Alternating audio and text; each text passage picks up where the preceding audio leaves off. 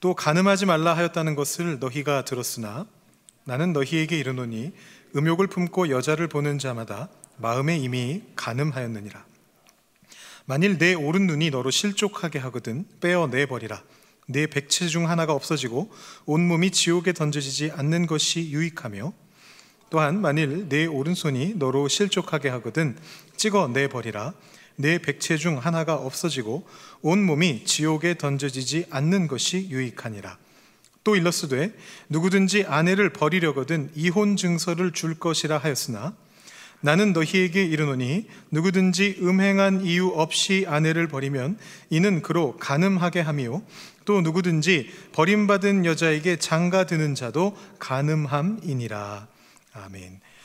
우리 이어서 19장 3절부터 12절 말씀 신약성경 31면에 있습니다. 역시 저와 여러분이 한 절씩 교독으로 봉독하시겠습니다. 바리새인들이 예수께 나와 그를 시험하여 이르되 사람이 어떤 이유가 있으면 그 아내를 버리는 것이 옳으니이까? 예수께서 대답하여 이르시되 사람을 지으시니가 본래 그들을 남자와 여자로 지으시고 말씀하시기를 그러므로 사람이 그 부모를 떠나서 아내에게 합하여 그 둘이 한 몸이 될지니라 하신 것을 읽지 못하였느냐? 그런즉 이제 둘이 아니요 한 몸이니 그러므로 하나님이 짝지어 주신 것을 사람이 나누지 못할지니라 하시니, 여짜오되 그러면 어찌하여 모세는 이혼 증서를 주어서 버리라 명하였나이까? 예수께서 이르시되 모세가 너희 마음의 완악함 때문에 아내 버림을 허락하였거니와 본래는 그렇지 아니하니라. 내가 너희에게 말하노니 누구든지 음행한 이유 외에 아내를 버리고 다른 데 장가드는 자는 간음함이니라. 제자들이 이르되 만일 사람이 아내에게 이같이 할진대 장가들지 않는 것이 좋겠나이다. 예수께서 이르시되 사람마다 이 말을 받지 못하고 오직 타고난 자라야 할지니라. 어머니의 태로부터 된 고자도 있고 사람이 만든 고자도 있고 천국을 위하여 스스로 된 고자도 있도다. 이 말을 받을 만한 자는 받을지어다. 아멘. 오늘 말씀 어렵네요. 제가 골랐지만 굉장히 어렵습니다. 우리가 예수님께서 성경을 어떻게 읽으셨는가, 이 주제를 따라가 보고 있습니다. 지난주에 제가 그 개관에 해당하는 말씀을 말씀드렸습니다. 여러분 주제 혹시 기억나십니까? 제가 이렇게 슬로건처럼 한 문장으로 줄여서 말씀드렸었는데요. 지난주에 주제가 이것이었습니다. 기억나십니까? 작은 말씀을 크게 읽어라 라는 거였습니다. 율법을 완성하러 오신 예수님께서 성경의 작은 말씀들을, 작다고 생각되는 그런 말씀들을 어떻게 읽어 나가셨는가를 보는 것이 이번 시리즈 설교의 목표입니다. 물론 이제 작다는 표현이 좀 적절치 않다 이렇게 생각하시는 분도 계실 것 같아요. 하나님의 말씀인데 작은 말씀이 어디 있어? 다 하나님의 귀한 말씀이지 이렇게 생각하실 수 있을 것 같은데, 사실 저도 거기에 동의합니다. 오히려 그런 편이죠. 우리 작은 말씀을 봐야 됩니다 이렇게 말씀드리는데, 성경에 작은 말씀은 없는데요. 다만 지난주에 우리 보았던 말씀에서 예수님이 계명 중 지극히 작은 것이라는 표현을 쓰셨기 때문에 제가 그 표현을 한번 빌려와서 표현을 해본 겁니다. 작은 말씀을 크게 읽어라. 작은 것처럼 보여지는 말씀이지만 그 안에 있는 하나님의 큰 뜻을 찾으려고 노력해야 된다, 이런 말씀을 드렸습니다. 자, 오늘 우리가 읽은 말씀 속에는요, 작은 듯 큰 말씀 하나와 큰 듯 작은 말씀 하나가 함께 나오고 있습니다. 무슨 말씀인지 이해가 되십니까? 제가 여러분들을 혼란스럽게 만들고 있죠. 그래서 적어왔습니다. 작은 듯 큰 말씀과 큰 것 같지만 작은 말씀, 두 가지가 나옵니다. 우리 하나씩 살펴보려고 하는데요, 큰데 작은 말씀부터 먼저 보겠습니다. 큰 듯 하지만 작은 말씀. 언뜻 보기에는 큰 말씀이거든요. 그게 뭐냐 하면 우리가 오늘 읽은 말씀에 나오는 간음하지 말라라는 그런 말씀입니다. 여러분 이 말씀 어떻게 생각하십니까? 간음하지 말라, 큰 말씀 맞습니까? 중요한 계명 맞습니까? 간음하지 말라 중요한 계명입니까? 사실 중요한 말씀이죠. 왜냐하면 10계명 중에 나오는 말씀이잖아요. 여러분 이 10계명이라고 하는 것이 굉장히 중요한 말씀으로 여겨져 왔습니다. 언제부터 그랬느냐 하면 처음부터 그랬습니다. 구약 시대에도 사람들이 이 10계명을 얼마나 소중하게 여겼으면 이 10계명을 어디에다 보관했느냐 하면 아시는 분? 네, 법궤에다가 보관했습니다. 성막, 성전, 지성소 가장 가운데에 거기에다 두고 있었던 언약궤, 법궤 안에다가 아론의 쌍난 지팡이와 만나 항아리와 그리고 모세가 가지고 내려온 10계명 돌판 2개를 그 안에 넣어놨습니다. 중요하다고 생각했기 때문에, 다른 계명들보다 훨씬 더 중요하다고 생각했기 때문에 거기에다 보관해 놓은 겁니다. 근데 그 중에 하나가 바로 무엇이었냐면 간음하지 말라라는 말씀이라는 것이죠. 신약 시대도 마찬가지였습니다. 이 10계명을 하나님을 사랑하라라는 말씀의 4개의 계명과 사람을, 이웃을 사랑하라는 말씀의 6가지 계명으로 우리가 보통 나누는데, 바로 그 하나님 사랑과 이웃 사랑이 모든 율법의 완성이다라고 예수님도 그렇게 말씀하셨고, 우리가 얼마 전에도 살펴봤죠. 그 당시에 모든 랍비들도 다 그렇게 똑같이 생각하고 있었습니다. 그리고 사실 오늘날에도 이 10계명을 우리는 중요하게 생각합니다. 어디에서 그 증거를 찾을 수 있을까요? 여러분, 10계명이 어디에 따로 보관되어 있는지 아십니까? 여러분 가지고 계신 성경책을 펼쳐보시면 뒷면에 표지 바로 앞에 적혀 있습니다. 물론 요즘은 우리가 핸드폰을 주로 들고 다니기 때문에 잘 못 보실 때도 있지만, 핸드폰에도 그 전통이 남아 있어가지고 성경 앱을 들어가 보시면 주기도문, 사도신경, 10계명은 따로 있습니다. 찾아도 되는데 굳이 찾지 않게 따로 만들어 놨습니다. 중요하다라고 생각하기 때문입니다. 근데 그 중에 간음하지 말라라는 이 말씀이요, 굉장히 애매모호한 말씀입니다. 이 간음하지 말라라는 말 앞에 나오는 말씀이 살인하지 말란데요, 살인하지 말라라는 말은 누가 봐도 분명한 큰 죄를 하지 말라라고 말하는 말씀입니다. 아주 명백한 중죄에 대한 말씀입니다. 그 앞에 나오는 5번째 계명, 부모를 공경하라, 이것도 오늘날에는 조금 세대가 바뀌었지만 이 당시 사회 속에서는 부모를 공경하는 것이 말 그대로 하나님을 공경하는 것과 동일한, 그렇게 여겨졌던 이 시대에는 이 부모님을 공경하라는 말씀은 정말 중요한 말씀 중에 하나였습니다. 그런가 하면 간음하지 말라라는 말씀 뒤에 나오는 두 말씀들은 조금 또 성격이 다릅니다. 약간 또 실생활에 더 이렇게 붙어 있는 말씀들, 나의 삶 속에 있는 말씀들이 그 안에 들어 있습니다. 도둑질하지 말아라, 주변에서 흔하게 볼 수 있는 것들입니다. 거짓 증거하지 말아라, 이웃을 해하려 하지 말아라, 그런 말씀들이 그 안에 들어 있습니다. 그런데 그 사이에 끼어 있는 이 간음하지 말라라고 하는 이 말씀은 약간 애매합니다. 어느 쪽으로 분류를 해야 될까요? 여러분, 간음이 살인만큼의 중죄인가요? 간음하지 말라도 살인하지 말라라는 말씀처럼 중대한 사건에 대한 이야기를 하고 있는 것인가요? 아니면 반대로 도둑질하는 것처럼 좀 더 우리 주변에서 그냥 흔하게 벌어질 수 있는 어떤 그런 일들인가요? 이게 좀 특수한 케이스라는 그런 생각이 들지 않으십니까? 성에 좀 약한 사람들, 좀 특별한 특수한 어떤 사람들이 주로 저지르게 되는 일이 아닌가, 이런 생각이 들 수 있습니다. 근데 왜 간음하지 말라라는 이 말씀이 10계명의 7번째 계명으로 이 중요한 자리 안에 들어와 있느냐라는 것입니다. 거기에 더해서 예수님께서 흥미롭게도 이 간음하지 말라라는 명령을 더 확장을 시키십니다. 오늘 우리가 읽은 말씀이 바로 그 간음하지 말라라는 말씀을 확장시킨 말씀이고, 사실은 이 앞의 말씀은 살인하지 말라라는 말씀을 확장시킨 말씀입니다. 지난주 수요 묵상 때 우리가 살인하지 말라라는 말씀에 대한 이 예수님의 풀이를 묵상을 했었거든요.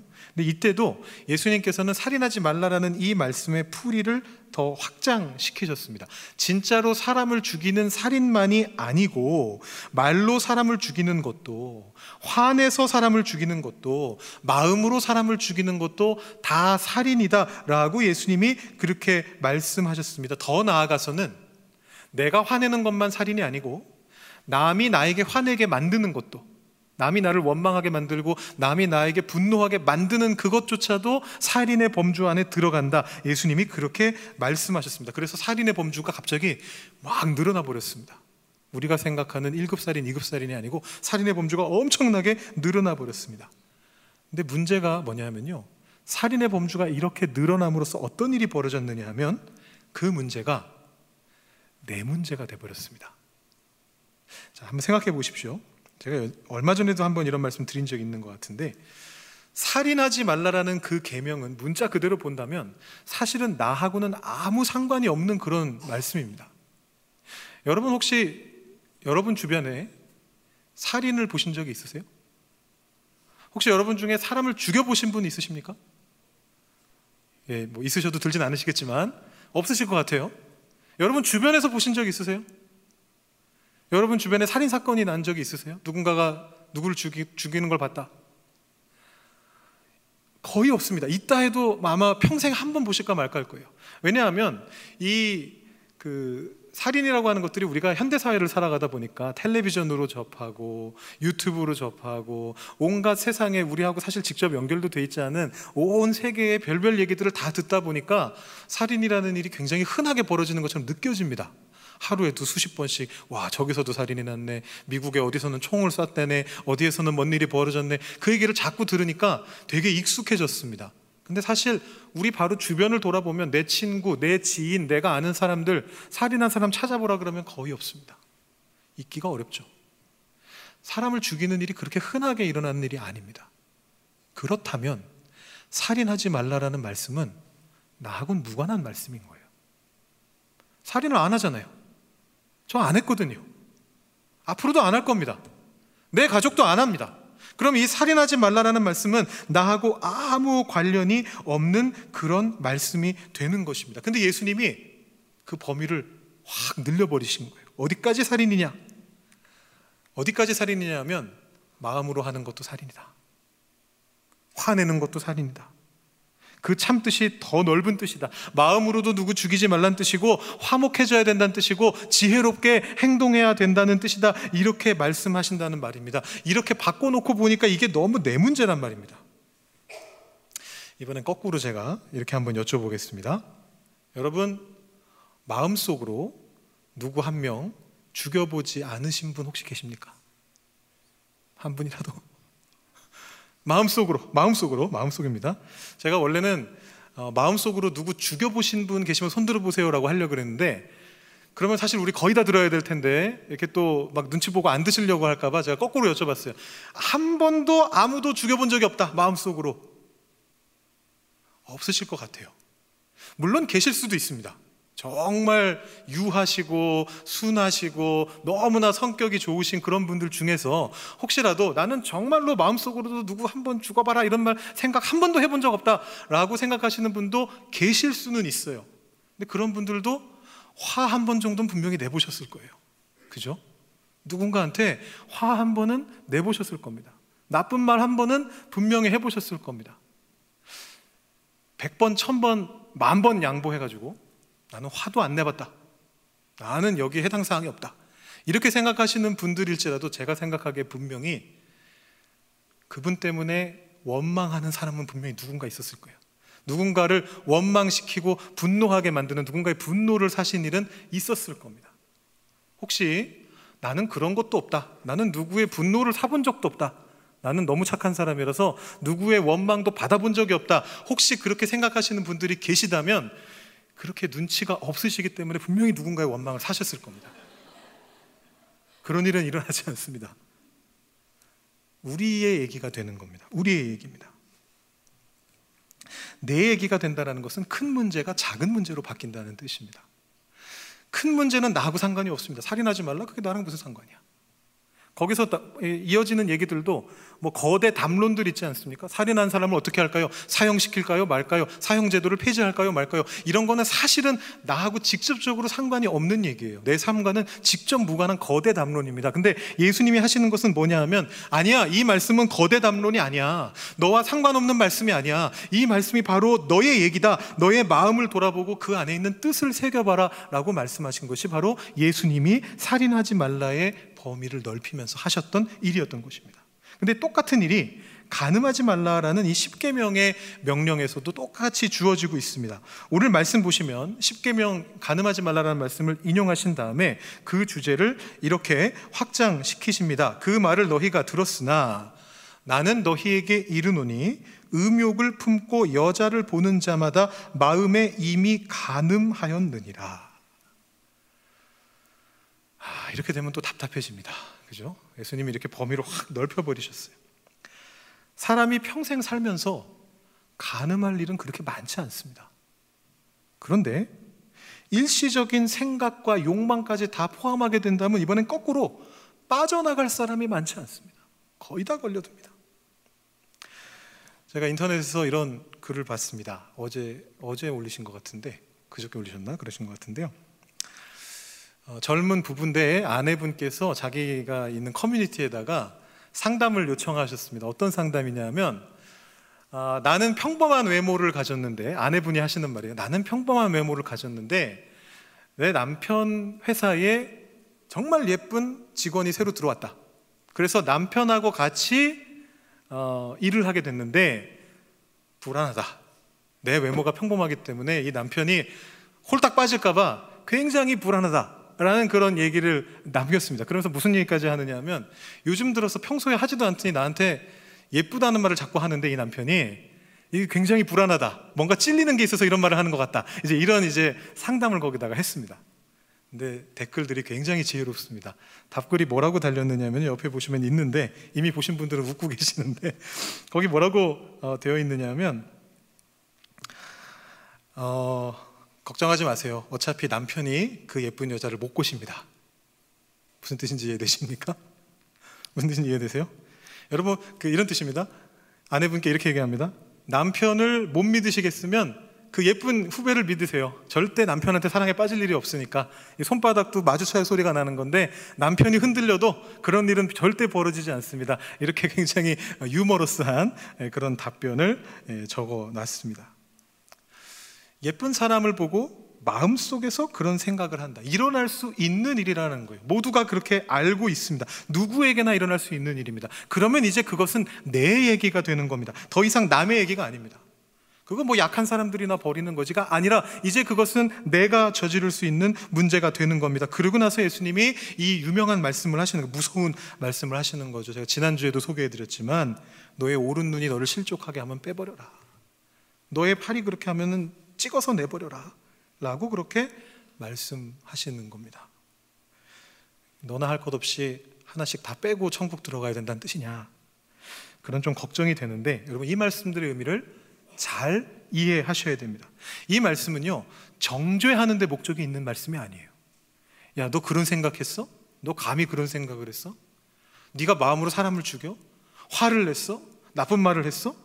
너 그러면 지옥에 가야 돼 라는 정죄에게 목적이 있는 말씀이 아닙니다. 오해하시면 안 됩니다. 지난주 수요일날 저희가 수요 묵상하는데 아까 말씀드렸듯이 살인하지 말라, 그 예수님의 그 확장시킨 그 말씀을 가지고 묵상을 했는데요, 한 집사님이 이런 나눔을 하셨습니다. 제가 우리 교회에서 뵌 분 중에서 정말 다들 점잖으시지만 그분만큼 점잖으신 분이 없을 만큼 너무너무 점잖으신 분이세요. 평상시에 하시는 말투나 모든 것이 너무너무 점잖으신 분이신데, 그분이 뭐라 그러시냐면, 본인도 아세요. 내가 원래 그런 사람인데 형제들한테는 가끔 나쁜 말 하신다는 거예요.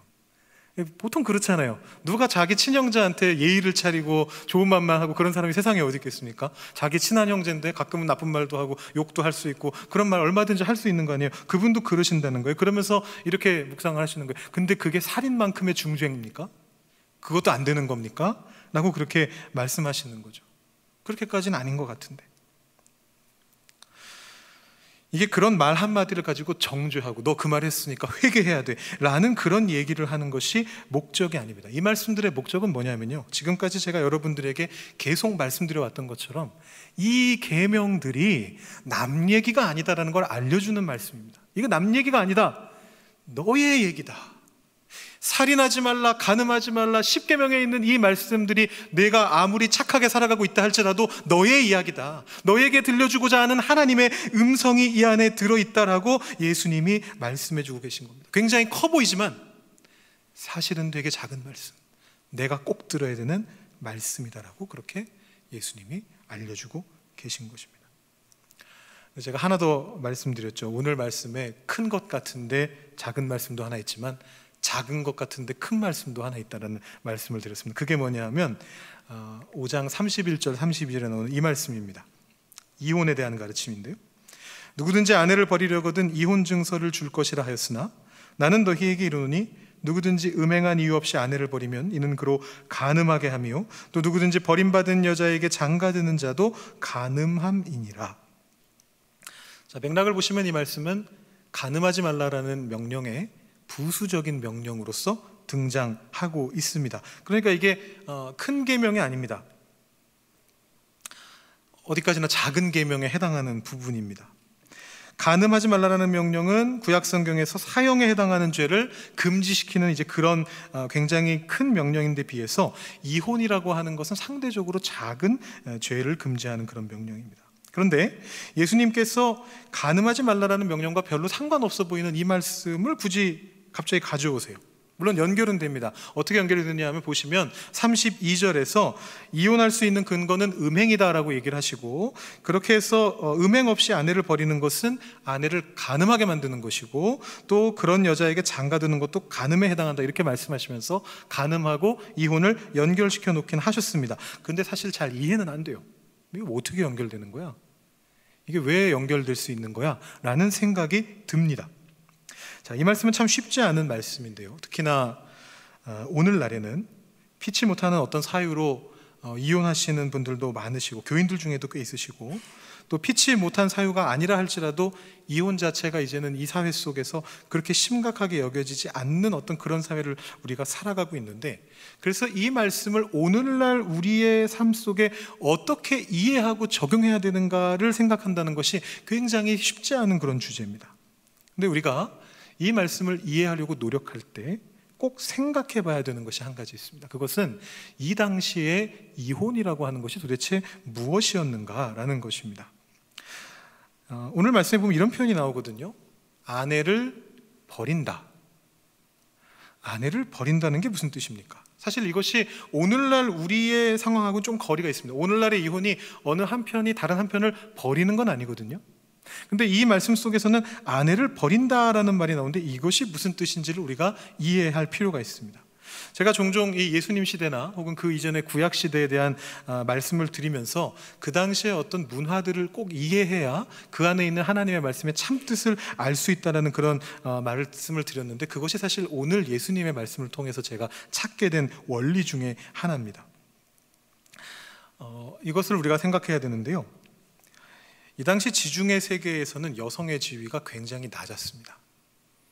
많이 낮았습니다. 우리의 생각보다 훨씬 낮았습니다. 상상 그 이상으로 낮았습니다. 인류 역사 속에서요, 여성의 지위와 여성의 어떤 권리가 가장 낮았던 시대가 언제냐 하면 두 번 있었는데, 그 두 번이 한 번은 이 시대고요, 고대 그리스, 고대 지중해 세계 문명권이고요. 또 한 때가 언제냐 하면 조선시대 후기입니다. 별로 좋지 않은 건데 우리나라가 차지했습니다. 전 세계 인류 역사를 통틀어서 여성의 권리가 가장 낮았던 시대가 언제냐면 조선시대 후기하고 고대 근동지역이에요. 근데 이 조선시대 후기 때도 여러분 아시다시피 유교가, 성리학이라고 하는 학문이 굉장히 교조화가 되면서 그 안에서 이제 여성들의 지위가 굉장히 낮아졌습니다.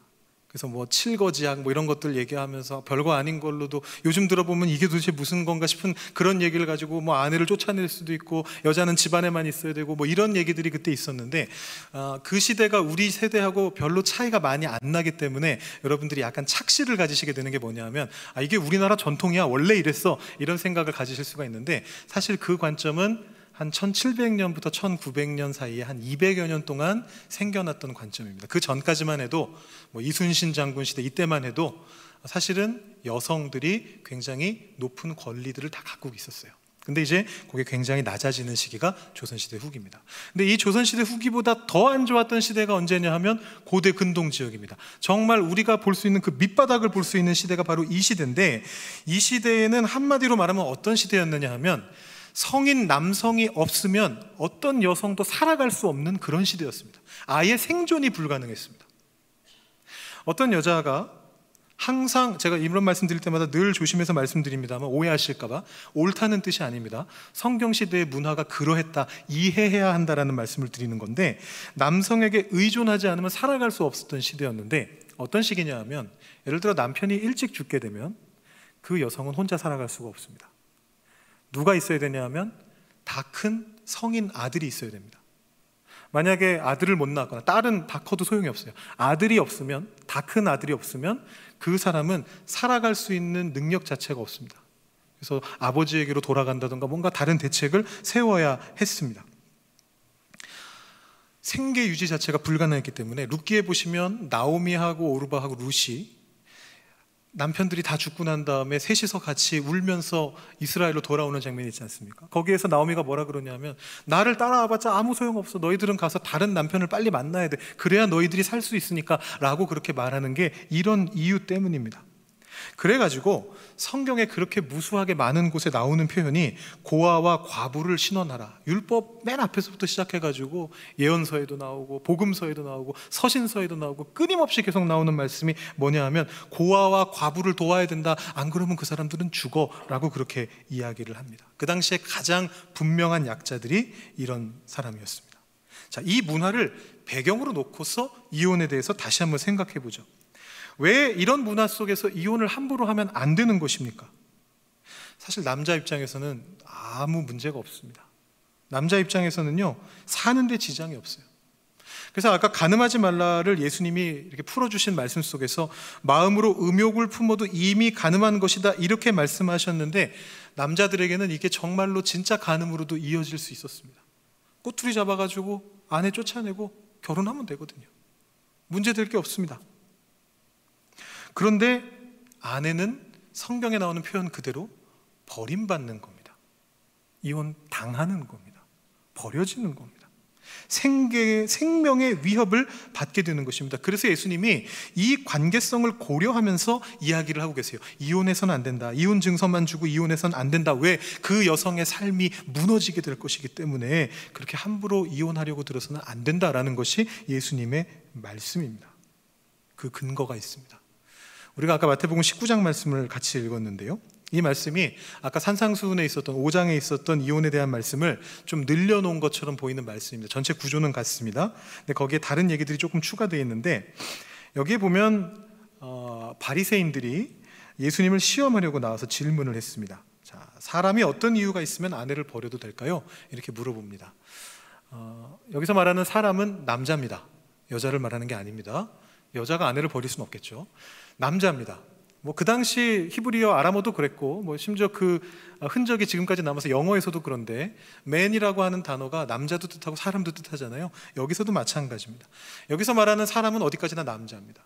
근데 이제 남자의 입장에서 얘기하는 겁니다. 이 바리새인들이 아내를 버리고 싶은데 어떤 이유들은 옳은 이유입니까? 칠거지약에 대해서 말씀해 주십시오 라고 지금 이야기를 한 것입니다. 거기에 대해서 예수님이 뭐라고 대답하시느냐 하면 이렇게 대답을 하십니다. 하나님이 남자와 여자를 지으셨다. 결혼하면 남자와 여자는 한 몸이 된다. 그러니까 이혼하면 안 돼. 이 말씀의 포커스는 어디에 있는 거냐 하면 이 앞에 질문을 통해서 비교해서 본다면 무슨 뜻이냐 하면 남자와 여자는 동등한 관계로 결혼하는 거다. 이거를 얘기해 주는 거예요. 버릴 수 없다는 말씀을 예수님이 지금 하고 계신 것입니다. 정신 차려라 이겁니다. 질문은 남편이 아내 버릴 때 어떻게 하면 되죠? 어떤 이유들이 있죠? 어떤 게 합당한 이유죠? 이렇게 질문했는데 예수님의 답은 정신 차려라. 남편하고 아내는 한 몸이야. 버리긴 어디다 버려. 그런 일은 있을 수가 없어. 이것이 예수님의 대답이었습니다. 이 말을 듣고 바리새인들은 쾌재를 불렀습니다. 왜냐하면 애초에 바리새인이 온 목적이 예수님한테 시험을 거는 게 목적이었거든요. 말씀하신 걸 들으니까 걸려들었다. 왜냐하면 예수님이 이렇게 말씀하신 게 이런 뜻이잖아요. 모세는 이혼증서를 써서 주어서 아내 버려도 된다 그랬는데요, 이 모세가 뭐죠? 율법입니다. 하나님의 말씀입니다. 예수님 시대의 성경책이죠. 구약 성경에 율법서에 뭐라고 적혀 있느냐 하면 모세는 아내를 이혼증서 써서 줘서 버리면 됩니다 라고 썼다라고, 이렇게 이게 하나님 말씀입니다. 지금 모세님께 반항하시는 거예요? 라고 지금 바리새인들이 묻고 있는 것입니다. 자, 여기서 예수님의 답변을 한 번 더 주목해서 봐야 됩니다. 예수님이 뭐라고 말씀하시느냐 하면 모세가 너희 마음에 완악함 때문에 아내 버림을 허락하였다. 하지만 본래는 하나님의 본뜻은 그게 아니다. 그러면서 우리가 5장에서 읽었던 바로 그 말씀을 하십니다. 아내를 버리고 다른 여자에게 장가드는 자는 간음하는 것이다 라는 그 말씀을 하십니다. 여러분, 모세가 전한 것도 하나님의 말씀이지 않습니까? 구약이 예수님 당시에 성경이지 않습니까? 근데 예수님이 뭐라고 표현하시느냐 하면요, 이스라엘 백성이 완악했기 때문에, 하나님의 본뜻을 받아들일 수 없었기 때문에 그 사람들의 수준에 맞춰서 하나님의 본뜻은 남겨두고 하나님의 본뜻을 그 안에 넣어둔 채로 그 사람들이 지킬 수 있는 수준 안에서 완화시켜 주셨다라고 예수님이 그렇게 말씀하고 계신 겁니다. 분명하게 그렇게 말씀하고 계십니다. 모세가 너희들의 마음속에 있는 완악함 때문에 하나님의 본래 뜻을 조금 숨겨놓고 완화시켜서 이 법을 준 것이다. 그런데 본래 뜻은 무엇이냐? 하나님의 참 뜻은 무엇이냐? 남자의 권리가 크던 그 시대에 여성이 버림받으면 살 수 없기 때문에 함부로 버리지 말아라. 그것이 하나님의 원래 뜻이다 라고 그렇게 말씀하시는 겁니다. 예수님의 말씀이 이런 뜻이라는 또 다른 근거가 어디 나오냐 하면 다음 구절에 나옵니다. 질문하던 바리새인들은 어디론가 사라졌고요, 이제 예수님과 훨씬 가까운 존재들인 예수님의 뜻을 이미 많이 들어왔던 제자들이 나타납니다. 그리고 제자들이 그 말씀에 대해서 대답을 합니다. 그 말씀이 뭐냐 하면 다른 여자에게 장가드는 자는 간음하는 것이다. 이 예수님의 말씀을 듣고 나서 뭐라 그러냐 하면, 참 이 말씀을 보면 당황스러운데요, 뭐라고 얘기하느냐 하면, 만일 사람이 아내에게 이같이 할진대 차라리 장가들지 않는 편이 좋겠습니다, 이렇게 얘기했습니다. 여러분, 행간이 읽혀지시죠? 말씀만 봐도 무슨 뜻인지 이해가 되시죠? 지금 예수님 말씀을 사실은 비꼬고 있습니다. 이렇게 아주 예의 없게 비꼬는 건 아니지만 그 안에 숨어있는 뜻은 뭐냐 하면, 가르치심이 너무 대단하신데 저는 못 지키겠습니다, 그 얘기죠. 사람이, 여기 이 사람도 남자죠. 남자가 아내한테 이렇게까지 해야 된다면 저는 장가를 차라리 안 들겠습니다. 남성의 권리를 왜 포기해야 됩니까?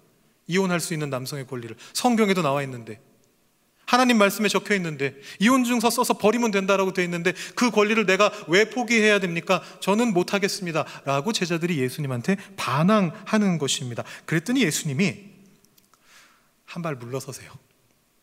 한 발 물러서세요. 제자들의 그 한계를 인정해 주세요. 어차피 그 사람들은 거기를 살아가고 있는 사람들이니까, 그래, 너희들이 그렇게 생각한다면 타고난 사람만 받을 수 있다, 꼭 안 지켜도 된다. 그렇지만 이것이 하나님의 본래 뜻이다 라고 그렇게 말씀해 주십니다. 예수님이 말씀을 읽고 해석하시는 방식이 우리가 생각하는 것하고 좀 다르지 않습니까? 예수님이 하나님의 말씀을 보고 바라보시고 그것을 적용하시려고 하는 그 생각과 굉장히 좀 다릅니다. 어떻게 보면 굉장히 파격적이고 어떻게 보면 굉장히 충격적인 그런 말씀을 해주십니다. 이 이혼에 대한 가르침이 바로 작은 듯 큰 계명인데요, 간음하지 말라라는 말씀보다 작은 것처럼 보이지만 그 안에 하나님의 큰 뜻을 가지고 있는 큰 계명입니다. 그 안에 관계의 문제들을 다루고 있고 약자 보호의 정신이 그 안에 들어가 있고, 그럼과 동시에 이 간음하지 말라라는 명령과 연결되면서 어떻게 해야 하나님의 말씀의 뜻을 내 삶 속에 적용하면서 살아갈 것인가를 고민하게 하는 그런 말씀이기 때문에 이 말씀이 굉장히 큰 계명이 됩니다. 여러분, 오해는 하지 마시기 바랍니다. 제가 오늘 이 말씀을 통해서 여러분들에게 현대 사회에서는 크리스천도 이혼해도 아무 상관없다, 그런 말씀을 드린 건 아닙니다. 반대로 제가 여기에서 현대 사회에서 크리스천은 이혼은 절대로 해서는 안 된다라고 말씀드린 것도 아닙니다. 사실은 이 규정 안에 있는 것은, 이혼이라고 하는 것은 겉으로 드러나 있는 부수적인 문제일 뿐이고, 이 이혼 금지의 계명 뒤에 간음을 하지 말라라고 하는 그 계명 속에 있는 숨어있는 하나님의 참 뜻은 뭐냐 하면, 본래 뜻은 뭐냐 하면, 여자와 남자의 관계 속에서 그 당시 사회에서 남자와 여자가 서로 권리가 달랐는데 여성이라고 하는 약자를 보호하고 존중하고 함께 가야 할 존재로 여겨야 된다, 그것이 하나님의 원래의 뜻이다라는 것을 말씀하고 있는 그런 말씀인 것입니다. 이 하나님의 참뜻 때문에 이 말씀이 간음하지 말라라는 명령과 묶여서 산상수훈에 전해지고 있습니다. 여러분, 예수님께서 말씀을 읽으셨던 이 방법을 여러분들도 사용하시기를 바랍니다. 말씀을 배우시고 깨달으시고 사용하시고 적용하십시오. 성경의 말씀을 봤던 그 시대 그 사람들의 어떤 완악함들, 또는 오늘날 성경을 읽고 있는 우리 안에 있는 우리의 완악함, 그것 때문에 하나님의 말씀 속에 들어있는 그 하나님의 참뜻이 가려지고 숨겨지게 되는 일이 없게 하시기를 원합니다. 그렇게 기도하면서 나아가시길 원합니다.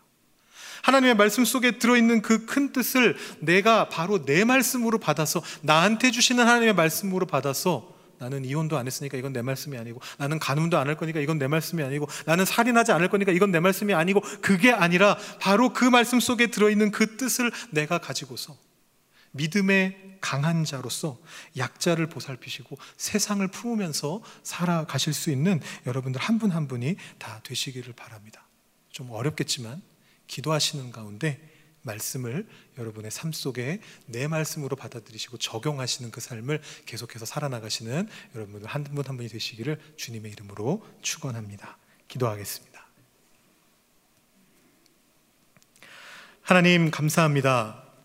예수님께서 성경을 어떻게 읽으셨는가 우리가 생각해 보면서 특별히 이 어려운 말씀, 간음하지 말라, 이 말씀을 예수님께서 어떻게 풀이하셨는가를 바라보면서 우리가 어떻게 하면 우리 마음속에, 우리의 삶 속에 하나님의 말씀을, 작은 계명, 큰 계명들을 나의 계명으로 받아들일 수 있을지를 생각해 보았습니다. 예수님께서 말씀을 읽으셨던 그 방법대로 우리도 하나님의 말씀을 깊이 읽으면서 묵상하는 가운데 그 말씀을 내 말씀으로 받아서, 내 삶에 적용할 말씀으로 받아서 그 말씀 속에 숨겨져 있는 귀하고 참된 뜻들을 내 삶 속에서 이루어 갈 수 있는 우리 한 사람 한 사람이 다 되게 하여 주시옵소서. 그렇게 살아가는 우리가 믿음이 강한 자로 서게 만들어 주시고, 믿음이 강한 자로서 약자들을 보살필 수 있는 하나님의 참된 제자의 삶을 살아갈 수 있게 하여 주시옵소서. 감사드리며 예수님의 이름으로 기도드립니다. 아멘.